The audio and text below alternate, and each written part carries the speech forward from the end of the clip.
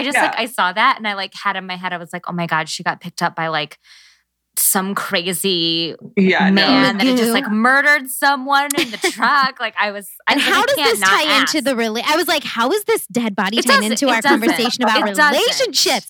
I got so confused. But it says, ask me. And I was like, it's a cliffhanger. I have to know.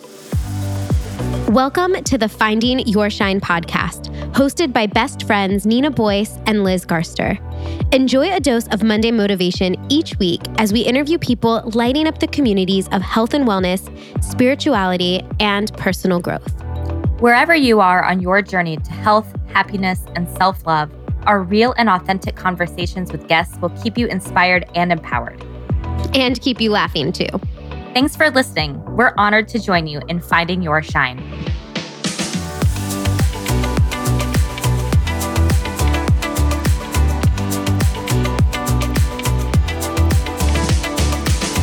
Hey everybody, welcome back to Finding Your Shine. Today we are chatting about a topic that we've wanted to talk about legit for the entirety of this show. I maintain that when we have a topic we want to talk about, rather than me going and finding people or Nina going and finding people, we just put it out there and eventually the right people come to us. They find us. It's great. It makes our job so easy. It does. So one of those people today is Veronica Grant. She is a love life coach. So we're talking all about relationships, and the information in this episode is really great. You know, if you're someone that's in the dating world and you feel really overwhelmed by it, or you're just not succeeding at it, or you want to get clearer on what your values are in relationships, this episode's great for you. But there are also things to take away from an inner work perspective for people that are married or engaged or really long-term relationships. We're always working on growing ourselves and learning more about ourselves, and that always will impact whatever relationship we're in at the moment. So I think there's really something in here for everyone today. I would say that it's really related. I mean, even though you might have locked down, that sounds so serious, locked down that person that you want to be with for the rest of your life. Maybe you're got married. A ring on it. Yeah, you got a ring on that finger. You're in a very serious relationship. There's a ring about to be on your finger. The concepts still are the same. You know, when you are struggling with your partner, you are probably struggling from things that are still unhealed within yourself or unhealed within them. So knowing what some of those signs might be and how you can start to address them is really important, whether you're still looking for somebody or you're in a committed relationship. Yeah. So a little bit about our guest. Veronica is a love life coach for smart, successful women that really feel like they have everything going for them in their lives, but really love is that kind of last component that they're working on, feeling really good about. She has a podcast and lots of free resources on her website, veronicagrant.com. She does coaching. She shakes up how women find love, even in the world, which we know today is very interesting with the online dating scene, lots of Tinder, swiping left, swiping right. She really helps women navigate that and work with their inner child to heal themselves and show up for those that they're in relationships going forward. We were so glad to have her on the show and to address some of these things with the listeners, because I know all of us are on different walks of life. So we hope that you find a lot of good information out of this conversation. But before we hop into this episode, we do want to remind all of you that we are active on Instagram. That's where we love connecting with you guys and sharing what we've been up to on our stories and uploading new episodes and all of that good stuff. So if you are on Instagram, find us at Finding Your Shine podcast. And you can also find our personal pages where we're active on health coaching lives and financial coaching lives at Nourished with Nina and at Liz Garster. Awesome. Well, let's get into talking love with Veronica Grant.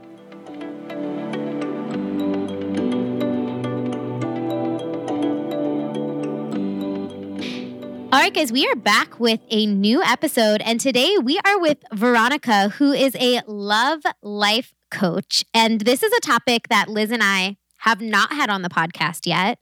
So I'm really excited to dive into it. From a couple different points of view, because number one, me and Liz have been in relationships for a very long time. So I feel like this is something that might be new for us, just to learn about manifesting the man of your dreams, woman of your dreams. And also, I feel like I have quite a few friends who aren't married yet. And so I'm interested in having this conversation for them so that they can see where they're at and maybe learn some tips. So thank you so much for coming on the show. And would you just tell our listeners a little bit about how you got started in this work? Yeah, thanks so much for having me. I'm really excited to be here. I assume you can probably relate that it's kind of a loop-de-loop road to where I am today. Yeah. But like a lot of life type coaches, I started as a health coach because I was just I struggled with body image for a lot of my life, which does play out in this new realm of work. But I was helping women feel better in their bodies and have a healthier relationship to it, a healthier relationship to food. And what I noticed is a lot of people were coming to me and saying, well, Veronica, I don't want to date until I lose some more weight, or I don't want to date when I feel like this or when I look like this, or I want to lose weight so I can be able, so I can date, like as if like the weight was like literally the reason why they weren't allowed to or able to. And that just kept happening over and over again. And I was like, okay, yeah, whatever. And I was working with a life/business coach at the time. And she was like, hello, Veronica, this is like hitting you upside the head. Mm-hmm. And when I got really clear on my story too, and started healing things from my past, was when I realized that I wasn't obsessed with looking a certain way or having a certain body just for the sake of it. It was really that I got my sense of validation from men. And I thought that I could only get that if I looked a certain way. And so when all of that kind of just came together, I was like, I think I need to change my business. And so I just did. Wow. And so now I've been helping women really heal themselves in their relationship with men and themselves and women and whoever it is they want to call into their life. And really it's just about staying true and not losing yourself in the relationship or in the dating process. I have a lot of clients who are really smart and successful in all areas of their life. And then relationships, it's like everything goes out the window. And so it's really just about you being your own best inner guru. And some healing has to take place in order for that to happen. So that's what I do in a nutshell, a big nutshell. Yeah. So what is some of that inner, like when people start healing themselves, what does that process look like? Like what are the steps to take before that you have to work on internally before you can be open to that relationship externally? Yeah. So the place that I always start with women is what is referred to as inner child work. I don't know. I don't think I made that word up, but I mean, I didn't make up inner child work, but that phrase. Mm-hmm. And so basically what that means is, let's say, I mean, you can use this for whatever stage of relationship that you're in, but you're just feeling triggered, right? Like maybe nothing sticks, or you're going on a bunch of one date wonders, or you're really attached to this guy, but he's not really into you. Like whatever the situation is, it doesn't matter. All you do, I shouldn't say all you do, but where you start is you feel, okay, where have I felt like this before? Like, what is this really about? What's the fear that's really underneath whether or not this guy will text me back or whether or not this relationship will pan out the way I want it to pan out? And then when you can get really clear on that belief, oh, I believe that love isn't conditional. You actually have to work in order to receive love, like, or something like that. Like maybe that's the underlying belief. And then you ask yourself, okay, when have I felt like this before? Or where did I learn this? Or what does this remind me of? Like some sort of questioning along that line. And then that's when you begin to connect it back really to childhood, because ultimately as human beings, we want to feel like we belong, we want to feel love, and we want to feel security. And so we learn how we receive those things and what those things mean in our lives when we're little. Like when we're kids. Yeah. And we learned that from our parents or whoever raised you, whether or not it was your biological parents. And so a lot of that really just so once you can like ground in and zero in on like what one belief is or one thing that's holding you back or one feeling that you have, and you can connect it to something that happened when you were little or a belief that was instilled in you or just kind of like the way something was when you're little, then you can go back and, do what I call inner child work, which is like talking to inner child, visiting her in meditation, writing letters, and really beginning to shift her outlook and the way she perceived the situation so that she doesn't hold on to that belief. Because basically what's going on is like, if you're feeling really anxious about the texting or going on a date or feeling like no one likes you or no one wants to be with you or whatever, then, the question I often ask my clients is like, how old are you acting right now? Like, who's calling the shots? Is it like your 30-something self or however old, or is it your 5-year-old self? And so if it's 5-year-old self, then that's when there's still more healing to go back and, okay, why did this belief come about? Like, what happened or what was said or what wasn't said or whatever it is? And how can we begin to shed that belief, like from the inner child to the inner work? And that's really the only way, in my opinion, at least, to shift how you actually show up differently. Like, you can tell yourself, okay, I'm not going to text him, I'm not going to text her, or I'm not going to be sad, or I'm not going to do this. But willpower doesn't really work, because if willpower worked, then we'd have a lot less problems in our life. But, we're humans. And so, we're not, our life isn't perfect. And it's because we, if willpower works, then we'd all be exercising as much as I wanted and like eating kale salads all the time and like nothing else. But that's just not what we're doing here. And so what you have to change is the belief underneath. And I think going back and talking and really connecting with your inner child is like the best way and the fastest way to shed those beliefs. Oh, yeah. And everything you said, I feel like, Liz, you were probably connecting to money beliefs, and I was connecting to just anxiety in general and health things. Because when I'm having an anxious moment, I always think to myself, like, where is this stemming from? And I know that there are key situations in my life when I was younger that has led me to feel anxious about certain situations. And I think one of the most effective things I've done is what you said, where I've meditated and I've imagined myself talking to this younger version of me. And what would I have said to this younger version of me when I was in one of those anxious, upset moments? And I've had meditations where, I like literally will cry because it makes me sad that I was so worried at such a young age, or that I felt such hurt at such a young age. And then to think of like, how as we get older, that hurt just grows and grows and grows and then manifests itself in different areas of our lives until all of a sudden, like you said, it could be manifesting itself in relationships, or it could be in your finances or whatever area of your life that you're in. Totally. Yeah. Yeah, because you're the common denominator. So how you relate to yourself or money or relationships or friendships, like your health, whatever. Right. You're the common denominator. So it's going to be very similar. Like, what people discover when they work with me is that they're like, oh, I didn't have like a romantic relationship problem. I just had a relationship problem. And they realize they have to like shed their friendships and maybe shift around or some boundaries with family and stuff like that. And it's totally true. I mean, that's all. I just validating what you're sharing. And sometimes it's not even going back to your inner child. It could be that woman who stayed in that relationship for 5 years and you're like mad at yourself for doing it or whatever. Then you can go back and like talk to her. And maybe she's only 20 years old or 25 years old.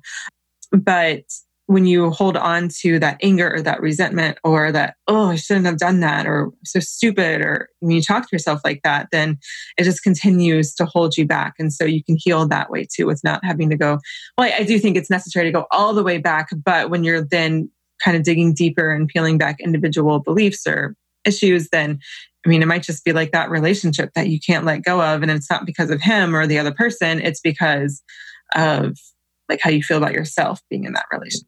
Mm-hmm. I'm curious, just because Nina and I haven't, like, we obviously have not been in the dating pool for like 10 years. Over a decade at this point. Mm-hmm. It's crazy. What are some things, and it's changed a lot. I mean, like when we met our husbands, there was no Tinder. There was like, do you ever feel like you missed out, Liz? Because sometimes I wouldn't have been on Tinder. I do. Sometimes I'm like, I wish I would have done like Tinder or whatever it's all called, swipe left, swipe right. I was like, I met Cody before that all happened. I never had the experience. Liz, you're like, no, thank you. Well, just like I wasn't don't take this the wrong way, because I'm not trying to say you're the girl. So where are we going here? I was just going to say, I also wasn't the girl who like met guys in bars, or like, that's not how I met people. So I feel like Tinder would have not been, I'm not trying to be like, you're the girl that did, but I'm, you know what I mean? I just thought it was fun to like socialize and meet lots of people and like talk to lots of people. Yeah. So I feel like Tinder would have been like fun for me. Yeah, so Tinder was out when I was dating, but it was still very much the hookup app. It wasn't like where you could actually meet someone on it. So I was never on Tinder. I was on Hinge for a little bit, and what's the other one? OkCupid. Bumble? I remember Bumble. Bumble's for friends, I think. Yeah, there's Bumble for friends, and like sometimes I try to go on and swipe, but then I just don't. So. But what's changed? So here's like the thing, and I think obviously like the biggest change is online dating and the apps and everything. But I say that with a lot of hesitation because where people get really tripped up is how they relate to it. They just online dating has ruined dating, or texting has ruined dating, and they can just go through a whole tailspin and get really, really anxious and create all these stories about themselves and men and relationships. And is it even possible to find anyone now with online dating? And the truth is that like online dating is an amazing tool to meet so many people that you probably would have never met, right? Like historically throughout human existence, you pretty much married someone that probably went to your church or was a family friend or something like that. And so obviously things began to expand as we just became more global people and started traveling more. And it wasn't just like, marry when you're 20 or before you even leave your parents' house or whatever. And so online dating has just expanded that. So of course there is like the issue of paradox of choice, which is definitely real. But what I think is more important to focus on is that online dating is just a way to meet people. It's not like the end all be all. It's not the only way to date. And when you can see it as it's just a way to meet people, and it's actually not that different from old school ways of meeting people, then it can really shift your relationship with it, and it can just be fun, right? Like people get really bent out of shape with like, this guy just be a pen pal. He's never asking about meeting up in real life, or he sent me a dick pic, or like whatever, all the things. And it's like, yeah, there are creepy weirdos or non-committal guys online for sure, but they're at bars too, and they're friends with your friends too, and they're at meetup events, and they're here and they're there, and so they can just hide a little bit easier behind the screen, I think. But like, I remember say inappropriate things like much easier than they could to your face, right? But I remember meeting some pretty like shady people, even in college, where you're like, "Wow, you seem like super cool," and then like we go back to the dorm room to watch a movie, and you're like, "You're a like you are not what I expected." I remember a lot of those situations. Yeah, no, definitely. And so online dating isn't like where all of them hang out, right? Like they're like, you can go to a bar and you look around the room and you're still swiping in your head. It's just, Tinder's just made that. That's interesting. That is true. There's just made like an actual like physical manifest, but you're already doing that in your head. And so I just think that online dating is great. I have a lot of clients and friends who've met someone on Tinder or Bumble or like the shallow apps or whatever. And I think that it's not online dating that's the problem. It's the relationship you have with it and the story you tell yourself with it. Like, yeah, you're going to have disappointment. Yeah, you're going to be frustrated. Yeah, there's going to be creepers, but they're everywhere. And it's not unique to online dating.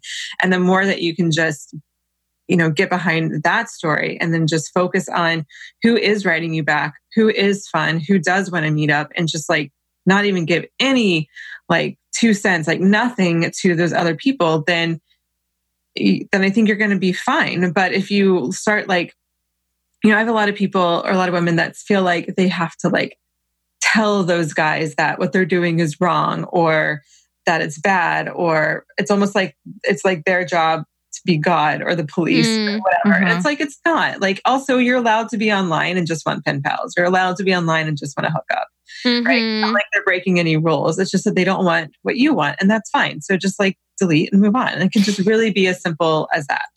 I love that you said you're already swiping in your head. And I think that's a good point to make. Like when you go out, you're automatically like, nope. Hey, like that guy looks kind of hot. Or you, like if somebody comes up to you and you're unimpressed, if you're out at a bar, you're just like, let's stay away from that guy. But I think you're right. And when it's online, it seems to be this more like taboo. Ooh, that creeper online. This is so annoying. Totally. But it is just like real life. I think the swiping is way more realistic to what it's like and when you are just out naturally in the world meeting people, because it's not like people are walking around at the profile plastered to them. You know? Yeah. And so when you're on something like Match or OkCupid, that where there's like a profile and you can actually like get information about people, honestly, 90% of what's on that profile is totally arbitrary, and it does not matter. Most of that stuff will not make a difference as to whether or not, you know, there's long-term potential in the relationship. And so you kind of then begin to start dating from your head, though, because you do have all this information. It's more of like you're analyzing, looking at resumes versus like just kind of going in your head, whether it's on Tinder or in real life, and just swiping one way or the other, which is going to be a much more intuitive process, which is just a better place to be dating from anyways, in my opinion. Is there like a secret sauce, which I'm sure like I hate this right now, but like, is there something like key characteristics of how two people interact with each other, or how they meet, or how they form a relationship that is indicative of how long the relationship will last, or like if it's going to make it? Are there like signs you can tell up front usually? Yeah, that's interesting. I've never thought about that explicitly, although it certainly has come up. I mean, first of all, where a lot of people get tripped up is that if they meet someone or go on a couple dates and it's not like boom, like fireworks and just like everything, then they think that it's not the right person. Well, both me and Liz did not have those in our first relationship. I hated my Zach and husband Cody. for a year. Right. We literally were supposed to, I remember you asking me to sit at a desk in between you and Zach in music theory class, because you're like, I need you to separate me because he likes me and I'm not about that right now. And then you guys had to convince me to even like give Cody a try. You're like, just give him a try. And now we've been married for a while. So, but I think that's interesting. Like we all have that fairy tale, like fireworks. Sometimes that happens for people though. Yeah. And everything happens in between. Like I'm not really that into him to like love at first sight, whatever. And everything in between. And so there's no right or wrong. Now, in terms of like healthy characteristics that would, you know, ensure a relationship, I mean, I think honestly, the biggest thing is trust, because if there's not trust, then there's not really real love, in my opinion. Like the love might be something else. It might be lust. It might be them filling a void, right? Like I've talked to a lot of women where they're like, well, we really did love each other, but then sometimes this would happen or that would happen. And I'm like, so then it felt like walking on eggshells and you never knew how he was going to be acting that day. And they're like, yeah, that's fairly accurate. So there was no trust then. And then like, well, when you look at it like that, so there wasn't really love. So trust, I think, is obviously super, super important. And not just like trust that like, you know, that the other person's not going to go cheat on the other person, but trust in that like, that they're there, that they're going to be a partner, and they're not going to like pull a 180 and be like, oh, by the way, like this is what I want in life. And like, that's like not what you talked about or envisioned together. And aside from that and what I think actually just kind of goes hand in hand is just communication and like self-awareness, right? Like if you have a partner that just has no awareness of their emotions or other people and kind of only care about them and can't talk about it, then it's going to be really hard.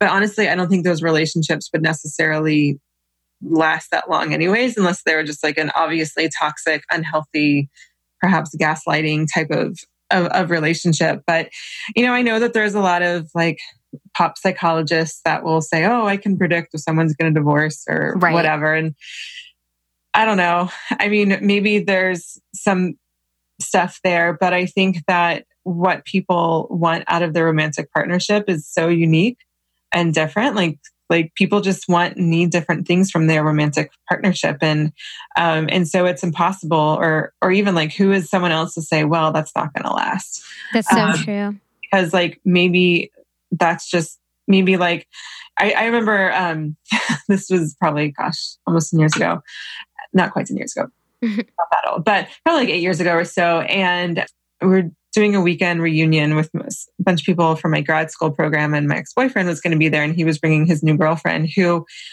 I don't know if she was like, I don't know what her intellect actually was, but she just kind of came across as a ditz or whatever. But like some of the people were saying, well, should we do an intervention? Like, I don't know, like this is just kind of like weird for him. And he's like really smart and intellectual, and he's like an academic and everything. And maybe that's just what he needs. He doesn't need to necessarily get that intellectual stimulation from the romantic partnership. Maybe he gets enough of that through his career or friendships. And I don't know. I didn't really talk to him about it because he was my ex-boyfriend, and I'm not there to judge that they're not going to make it because they're on different planes. People Right. want different things from their partnerships. I do think true. it's interesting that we like to assess other people's relationships a lot. Like, Because it makes ourselves feel better. Right. Right. Yeah. Because I think I was just having this conversation with somebody yesterday. Nobody's relationship is perfect, And I think sometimes it can seem that way on social media or the way somebody talks, but everybody has their baggage, And so when we think that we found somebody else's baggage, we are like, ooh, yeah, see what's going on there. Because then that makes us feel a little bit better, like our in your relationship. Yeah. Exactly. Yeah, but you are so right. Like, and who's you to say that they need this or they need that? Because they could be balancing those areas of their lives in many different ways. I actually wanted to go back to something you said, like at the very beginning of the conversation. Okay. And it was when you said, like, you're the common denominator. And I find that do you find that challenging to say to somebody? Because if you're talking to somebody and you're like, okay, here you are. Yes, you're complaining about these men, you're complaining about these situations, but have you ever considered that, not saying those men were in the right, if there's a situation that happened, but have you ever thought maybe it's time to look into what's going on with you? And is that a challenging conversation to have with people? And do they have to be ready to go there? Absolutely. So it's a really hard, it's when I often say it, I'll say, I know that's a tough pill to swallow. Like I say it kind of jokingly, but it's true. And like I definitely have been, the most criticized I've been like online or reply backs, newsletters and stuff is like, I'm just so sick of people telling women that they're the problem and that they need to change and blah, blah, blah. And I totally get how what I'm saying can be misunderstood as that for sure.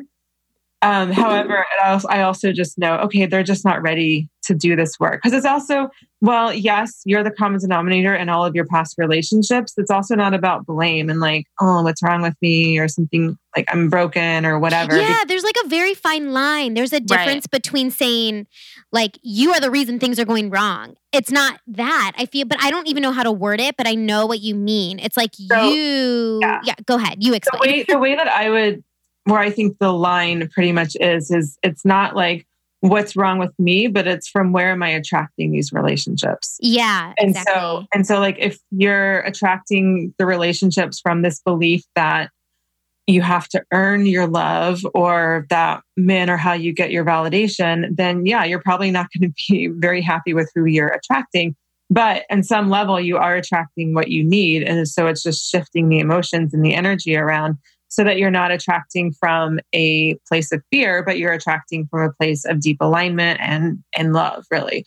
And so, yeah. And so when I hear that, I understand. I actually did a Facebook or a podcast episode about this because I just wanted to like have an episode to refer people to because I totally get it. And it is hard. But when you're constantly like other people, it's online dating or texting or whatever. Whatever. If that's what someone wants to do to make themselves feel better about their love life situation, then like go for it, right? But don't expect anything to change. And this is like true in any sphere of life. If you're just blaming and just want to point your fingers, like it feels safe because you don't have to look inside and see what's really going on. Because like doing this work is hard. Some people have really experienced a lot of pain and trauma in their childhood or in previous relationships. So like going back there just seems like the last freaking thing on earth they want to do. And so it's not really that surprising that it just feels easier and people just then desire to want to point and blame to other people or other things. But it's not really going to, then you're getting into victim mindset and that's just not really going to help anyone. So yes, you're the common denominator, but it doesn't mean you're broken or wrong. It just means, okay, we just need to look at from where you're attracting these relationships. And I think that's an accessible, I think it draws that line between, the victim but also I think that it's more acceptable. Like, okay, I can see that without making myself wrong. Mm-hmm. I'm curious when you talk about some of those fears and stories that women are telling themselves that maybe are having difficulty attracting the relationships that they want. What are some of those like most common story? I feel like the validation from men is probably a big one. Like I get my self-worth from men. Are there any other common stories that you hear regularly from the women that you work with? Yeah, the most common definitely is people pleasing basically and believing that love is earned. And on some, somewhere along the line, they learned that love wasn't conditional, and that maybe it was just that they only got attention from mom and dad if they made good grades, or if they scored a goal in soccer, or whatever. Or interesting how that's related to your love life, Yeah, Like, yeah. It could be something like that, or it could be something that stems from, some sort of emotional or physical abuse. Like, and so you created a belief that, okay, if I just try to behave and be quiet and walk on eggshells, then that's not going to set dad or mom off or whatever. And so either way, like, obviously those are two very opposite ends of the spectrum, but there's everything in between, and it can be a little bit of both. And so you probably created a belief along the lines that you basically had to give, and like be of service and be the certain person in order to receive love. Well, who's going to just be perfect for that? It's going to be someone with narcissistic tendencies. I don't like just saying narcissist because people throw that word around, and it's an actual like DSM, diagnosis. And so I'm not in the business of diagnosing, and I do think people use it too much, but I'm just going to say with tendencies. And so someone with narcissistic tendencies is going to really love someone who is just willing to do everything for them and put the other person before them. And so that's probably the most common and frustrating like storyline and pattern that I see, and unhooking from the people-pleasing tendencies and the belief that you don't have to do anything special in order to receive love or get attention or validation or anything from another person is a really hard thing to unhook from, but it's 100% doable. It just takes a lot of inner child work. Yeah. I find that another story that I see a lot, and this could relate to relationships, but it also just relates to life, is like self-sabotage. So you get the good thing and then you self-sabotage it, and you either think you don't deserve it, or like you somehow disconnect yourself from it and ruin something that you thought you had that was good. Have you noticed that happens as well? And do you know why that seems to be a big thing in relationships? Yeah, that definitely happens. I wouldn't say it's the most common, but I definitely have seen that before. I mean, what would create that? I mean, a lot of different things, but some things it could stem from is storylines from childhood of, you can't have everything, or you're just being greedy if you want too much, or it's bad to have everything, or if you're happy, then that means someone else isn't happy. I think this is relatively true with money. Like, if you have money, then that means you're taking from someone else. And I think, even if you have those beliefs around money, they can definitely transfer to relationships. Like, if I have everything, then that means I'm greedy or bad in some way, or that's just not like what the family story was, or the motto, or the things that you always heard from your parents was all the time. I think another thing that can create some of the sabotage is almost like sometimes we can be a little addicted to our story and a little addicted to feeling a certain way, even if we, at least logically, don't want to feel that way. That's very true. Yeah. And so it's like, okay, what happened if you were just in a happy relationship? And like, what would you talk about with your friends? What would you think about?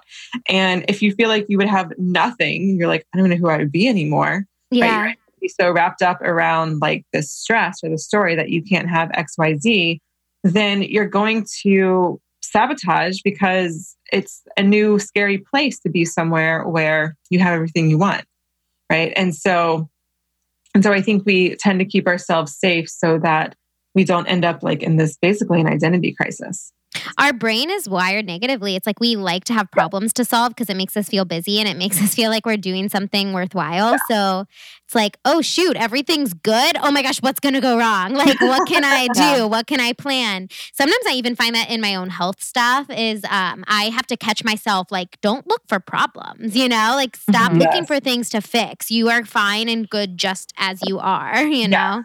Yeah. And the brain also just wants to act in autopilot as much as possible. So if you're used to being in crappy relationships, then even though you don't like it, you kind of know what to do. You know how to handle yourself. You know what to say. You know how, your routine for getting, over the relationship, whether it's like a bunch of wine and Netflix or whatever. And if you're in a healthy, happy relationship that's like open and emotionally available and there's conversations and like that's new, your brain's like, oh, this feels kind of like I don't know what to do with and it's going to revert back to what it knows. It takes, you're right. Yeah. The brain is totally wired against us in a lot of ways. Mm-hmm. I know this is like, and I hope this isn't too personal, but I know you have a story about how you came to this work, which we kind of like just got into the meat of stuff because we're both really interested in this. But I'm curious if you could share more about like what your relationship moment was for you when you were like, I have to turn this around within myself. Like, what was that like for you personally? Yeah. So in a nutshell, like my pattern, I mean, obviously hindsight 2020, at the time I didn't realize this, but my pattern was that I had a belief that, you know, like I said earlier, that if I look a certain way, then I can have any guy that I want, or I'll be happy in love, basically. And so I kept attracting non-committal guys who just, weren't really that interested in anything serious. And obviously, because there was just a facade, there was nothing underneath. So of course, it was just the mirror I was attracting, what I was putting out into the world. And so I think a big turning point, I know the big turning point for me was I had just moved to Washington, D.C., and I just finished working on the Obama campaign. Oh, that's amazing. Yeah, that's really, really cool. Amazing. Yeah, this is in 2012. And the way the Obama campaign is set up is that it's pretty cutthroat. Like it's very numbers oriented. Like, you had to hit your numbers. And if you didn't hit your numbers like 2 weeks in a row, you're probably going to be fired. Like it was very like not messing around. Cutthroat. It was very cutthroat. But I actually like in some ways, I really thrive in that because I'm a very numbers goal-oriented person. And so I did really well. And I was gaining a lot of attention within the campaign. And I was just feeling like totally on top of the world. Now, on the other hand, I had turned into a monster where I wasn't sleeping. I was being mean to people that I cared about. I wasn't talking to anyone, that wasn't in the campaign. Part of that was just because of the hours that were required. But anyways, so after the campaign, I moved to Washington, D.C., and I was still kind of riding off that high of like, yeah, I'm awesome. Like I'm really good at my job and I'm smart and blah, blah, blah. And I think because of that confidence, I had attracted this guy that I was just like super into.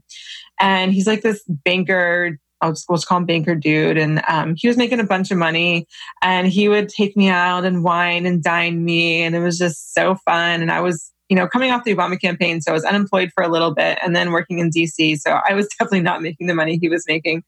And so I just milked it up. Like, I'm like, heck yeah, he's taking me to nice restaurants. You're like, I deserve this. I'm on top of the world. I worked hard. Exactly. It was amazing. And then,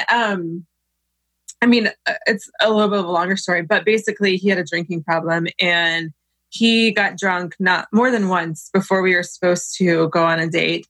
And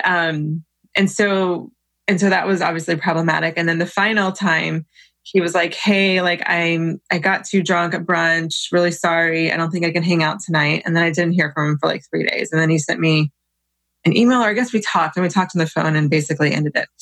And like, so I was just completely crushed. And we only dated for, the whole thing was probably like a month. It wasn't that long.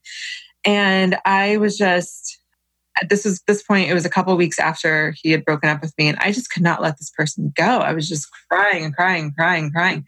And at this point, this other guy because my friend had dragged me out to go out to a bar with her, and this guy there had asked me out, and I said yes because I don't know why, but I did. So I was like actually getting ready for a date with him, and I was like trying to put mascara on, but I also had mascara running down my face. It was just a mess. And I was talking to one of my guy friends at the time, and he was just basically like, Veronica, you need to get the fuck over yourself. I'm sorry. No, go Say it. Go for it. We're explicit here at Finding Your Shine. As soon as Nina stopped teaching, that E went on our... Yeah, as soon as I was done teaching, we're like, we're explicit podcast now. Yeah, he was just like, yeah, you need to go the fuck over yourself. Like, he should have been so lucky to go on a date with you, and he couldn't stay sober. And we got off the phone, and I was like, my friend was being an asshole. But then I was like, but was he really? Maybe he was just speaking the truth, and it was like something I needed to hear. And that's when it just dawned on me that it's like for this whole time I had allowed someone or something else to give me the confidence. So at first it was like my success on the Obama campaign. And then it was this guy.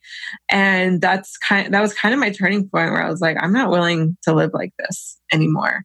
And that was kind of my rock bottom. And that's where I had to heal from. And I used, for me, yoga and meditation were big parts of how I healed that. And I always tell people, especially, those women who are in their mid to late 30s, early 40s, who still really want kids, like this can happen really fast. I met Stevie 4 months after that, and now we're married. Wow. So like, this doesn't have to take forever. It's not yes, personal growth is a lifelong journey, but in terms of starting to track from a different place, like that doesn't have to take a long time to transition. And I do also believe that when two people are feeling really aligned within themselves, relationships can progress pretty quickly. We were dated for quite a while before I got married, but we had moved across the country together. We were planning the move less than a year into dating, which is basically like getting married as far as I'm concerned. Yeah. Moving across the country together is like a mega commitment. So, it can happen fast. So this leads me to my next question. I feel like there are a lot of women who are very self-aware of the fact that I understand what I'm doing. I understand now that this is something within me and I need to dig deep and I have to do all this inner work, but I don't really know where to start. I really don't. I get yoga might be helpful. I get meditation might be helpful, but I just feel stuck. And they might even be in this place where they feel kind of like it's so much work to get there and it's not possible. And so what are some really practical tools you can share for women that are in this situation right now that are aware of where they're at, but they're I just don't even know where to begin? Well, first thing is get support, right? Yeah. Getting someone on your team to help you through this, because it's totally doable and it's possible and it can happen fast. But to get support, and I'm a big fan of not just reading a book or taking an online course, but actually having someone who can call you on your story or on your bullshit or your BS or whatever. So whether that's a coach or a therapist, if you resonate with the therapist, then I think, or the coach, I think that's the first thing I would say. But for the DIYers out there, then finding a community that you can talk about this stuff with, I think the biggest thing is just not being in your head, right? And when you're trying to psychoanalyze yourself, then you're doing it from an intellectual place and you're not really doing the inner work. And especially if you feel like you're the only single one, or your friends are all married, or you feel like maybe you do have single friends, but they're kind of at another vibration in terms of where you are on your growth journey. Having, I think, support, whether it's a free or a paid group, I think is super helpful and really transformative. But then in terms of the process, it's inner child work. What's the core belief that you're carrying around about yourself, about relationships, whatever? And then where does that tie back to? What can you relate that to? What does it remind you of? Okay, something from when you were 5 years old or 10 years old or whatever. And then going back and doing that inner child work. And a lot of the inner child work means going back in meditation and talking to inner child, telling her what you wish someone had told her or what you would want her to know, giving her love, comfort, support. Doing the same thing with writing letters. I love that tactic. Oh my gosh, that's my favorite. Writing a letter to your body or writing a letter to your anxiety. That's something that I tell my clients all the time. Let's write a letter to your anxiety and why that's there or what. Yeah, that's so important. Yeah, I also recommend having a picture of yourself from around that age, on your nightstand or just somewhere you can see it every day, just so you have that daily reminder of sending her love. And then I think a really super practical thing is writing out 2 lists, one list of okay, what would my inner child do in this situation? So let's just talk about the dance between getting from the first date to the second date. It's a huge stressor, right? So, okay, how would inner child handle this based on her beliefs and her feelings and beliefs about her worthiness and blah, blah, blah. And then what would 30 something or 20 something or 40 something, however old, yourself would do. And then when you're feeling triggered and you want to go into panic or you want to text or you need that reassurance, but it's really not about him, it's really about you, then you can look, okay, so I'm getting triggered right now. All right, do the inner child work. Okay, great. What would now my present day self do? What, basically, what would myself acting from love do rather than acting from this place of fear or whatever the limiting belief is? Does that make sense? Yeah, Yeah. 100%. Yeah. But like, that's just like general. I love What that. about, because I know, and this might just be like Liz's personal trigger, but, and you alluded to it earlier, there's so much out there in media that makes it's just like a fantasy world that a lot of us can never attain with our relationships. Like, it's like boy meets girl, they fall in love, they live happily ever after, but like no one ever shows you like the day-to-day grunt work of like my husband picking up dog crap in the yard. Like no one shows that side of marriage or relationships. So what do you suggest for people that maybe get triggered by these stories that we've grown up with, like, Beauty and the Beast, or like all these things that we grew up with from day one? That was like, this is the progression of things. This is how love works. If you're not following this trajectory, there's something wrong with you. Mm-hmm. Yeah, I think the best thing, and I definitely can relate to that. I think the best thing is, okay, you can't like really ignore all of media unless you just like decide to never watch TV ever again, or a movie. But definitely like letting go of some of the self-help books for sure. Like I tell my clients just to stop reading dating advice books. And it's not that the stuff is good or bad. It's not like a say on that. It's just that like, it's too much. And just because one book didn't work for you doesn't mean something's wrong with you. It just may not be the right information for where you are right now. And that can just create a whole triggering tailspin. So in terms of like, the relationship, I think it's really just about having real conversations with people. And, there's a podcast I listen to. It's called Marriage is Funny. I don't know if you've heard of it.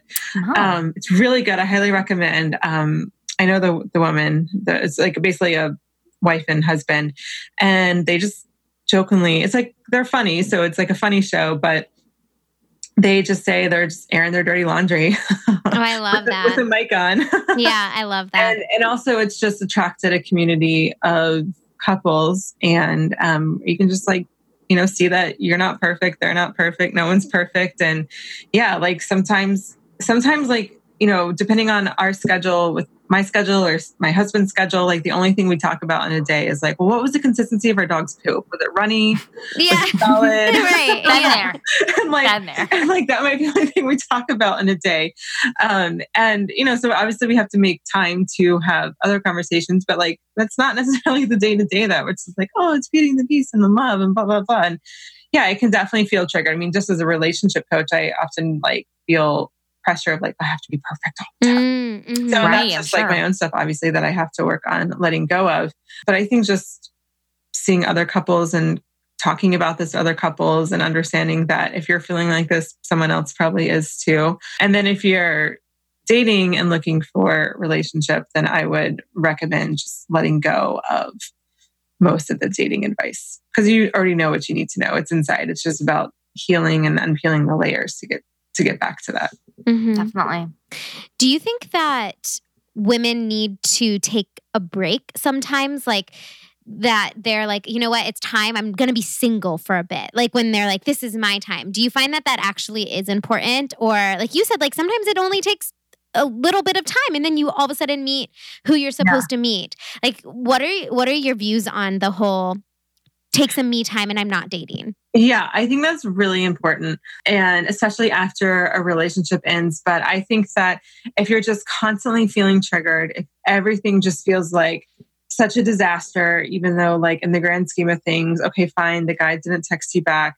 It sucks, but it's not a disaster. But you're treating it like a disaster and just feeling like with every move and everything in dating just feels heavy and hard and just like, ugh. Mm-hmm. Then yeah, it's probably time to take a break. If you're not even sure what you really want in your relationship or out of love, then yeah, it's time to take a break. If you're not sure how you want to feel in your ideal relationship, definitely time to take a break. If you feel like all you do is date and you don't like live the rest of your life, either take a break or pull way back, like to a point where it feels scary. Like maybe just go on one date a month or something like that. Yeah, I think taking, when I started my business, or when I started this business or relationship coaching, my brand was like date yourself, like because that's I think that's just a really important and really powerful way to attract in who you want to attract. Because like, if you can't bring yourself to buy yourself flowers, even if you can't bring yourself to like tell yourself you love you, or to write yourself a love note, or to spend some quality me time, and you think that there's no value in that, then like, how is someone else going to find value in that? That just gave me goosebumps. Like that thought just like blew my mind. I was going to say, I have this philosophy that literally is the core to every single problem. Like, and we keep saying it, like self-love is this buzzword right now, right? Everyone's like, I get it. I got to self-love. Like I got to love myself, blah, blah, blah.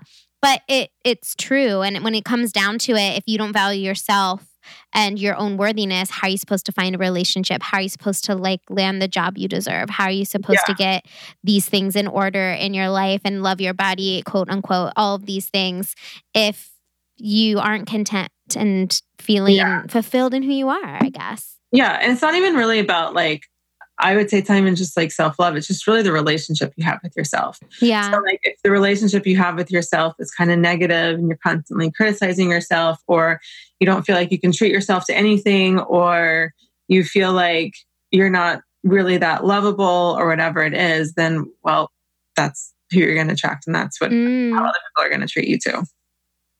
Date yourself. Before we wrap up, I have a completely unrelated question. Okay. Like it has nothing to do with anything. So full disclosure. But I can't not ask about this dead body situation that's on your website. What? Like, that you what? That you hitchhiked. I was like, what? Oh yeah, I know what you're talking about. Like I can't not ask. I was like, I have to ask this question because I don't know what you're talking about. I did not see this dead body situation. Yeah, it's really freaky. So it's actually not that freaky once I tell the story, but well, other parts of it were freaky, not the dead body part. So my sister was in the Peace Corps in Tanzania, and I went to visit her. Probably like 6 years ago, this summer, and she was a Peace Corps volunteer, so she had like no money, and I was just working after the Obama campaign, so I wasn't like flush. So we were just traveling really cheaply around Tanzania, and like it's freaking Tanzania, so it's like, you know, even traveling nicely is not that nice. And so we had taken a bus to get to this town, but we needed to get to this other town because the next morning we were catching a boat to go to this island. And so we needed to get to that other town, you know, that night so we could get there and then wake up and then otherwise we're going to miss the boat because the boat was like really early, like 7 or 8 in the morning. And so we got stranded in this town, but we need to get to the other town, and all the buses were going by and like nobody would take us. There wasn't enough spots or whatever, and they wouldn't let us stand. And so, and we were there probably for like a couple of hours. And so finally, I don't even know if there was somewhere to sleep that night. Like, I don't know what we were going to do if we didn't find anything. Finally, this truck stops, and it's like one of those like cattle herding trucks, but like it was kind of enclosed in, like there's a big piece of cloth over the top, or like not really cloth, but like a tarp type of thing. And there is probably about 20 African mamas, and African mamas are like just older women basically in Africa. And so they were in the back of the truck. And so Charlotte, my sister, was like, well, it's probably pretty safe if they're there. They're not going to do anything crazy around African mamas. I'm like, okay. But they're on their way to a funeral, to a burial, which is why there was a dead body. Man. And so we were, so we basically just rode in the back of this cattle herding truck or whatever.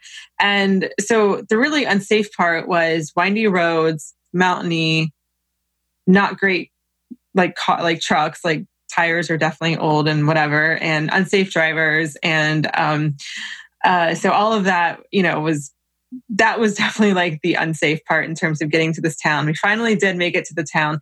And then even less safe part was that we just took a random taxi. And in Africa, that's like a big no-no generally. And so, but there was like 4 or 5 of us, so I guess it was going to be okay. I don't know. And the random taxi took us to our hotel, and it was fine. But yeah, it was.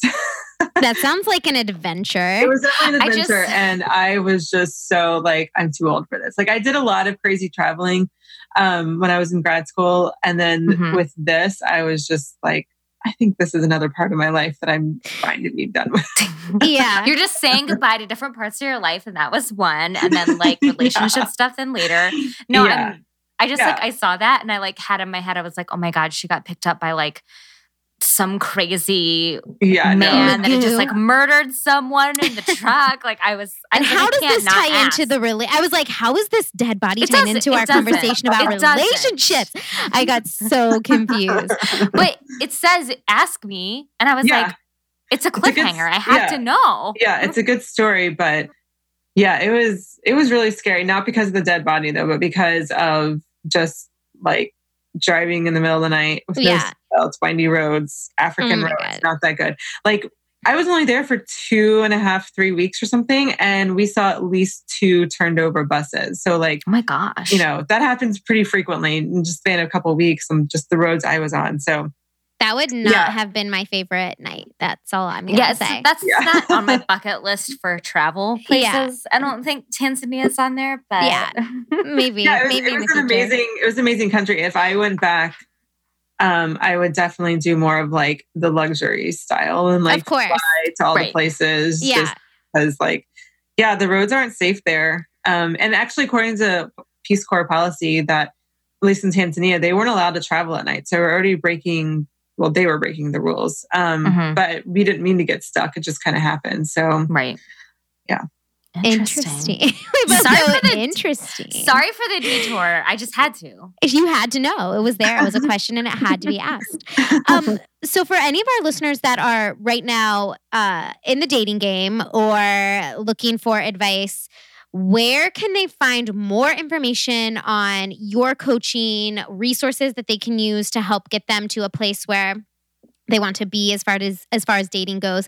And then also, like, I feel like this information is helpful even for married couples because it helps you learn more. I mean, it's the same thing. Like, you have to also dig into your insecurities because something that is very evident is like you reflect what you don't like in your partner is usually something you are unhealed is unhealed within yourself. And so I feel like this information, whether you're dating or married, is important regardless. 100%. I can't agree more. I have people that, like are in my membership community, like, oh, Veronica got into a relationship, so I'm good now. I'm going to leave. And I'm like, okay, but just so you know. Yeah. It's going to things follow you into marriage. That is for sure.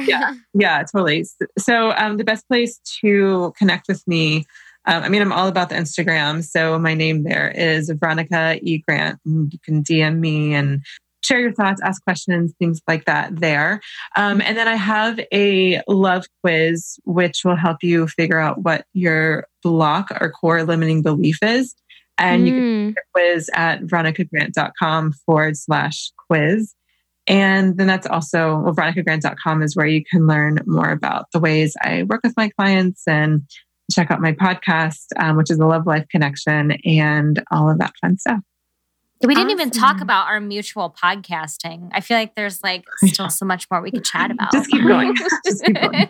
I know. Is your podcast then just essentially your advice on all of these things? Do you how do you structure that? So my podcast actually is mostly me bringing on women and I coach them through something, through like a question.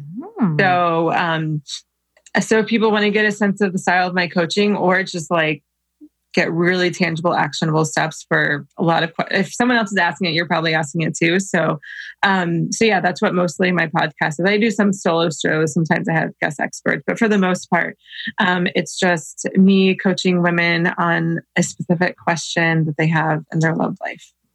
Very cool and also very helpful. Well, thank you so much for coming on and sharing all of this information with us.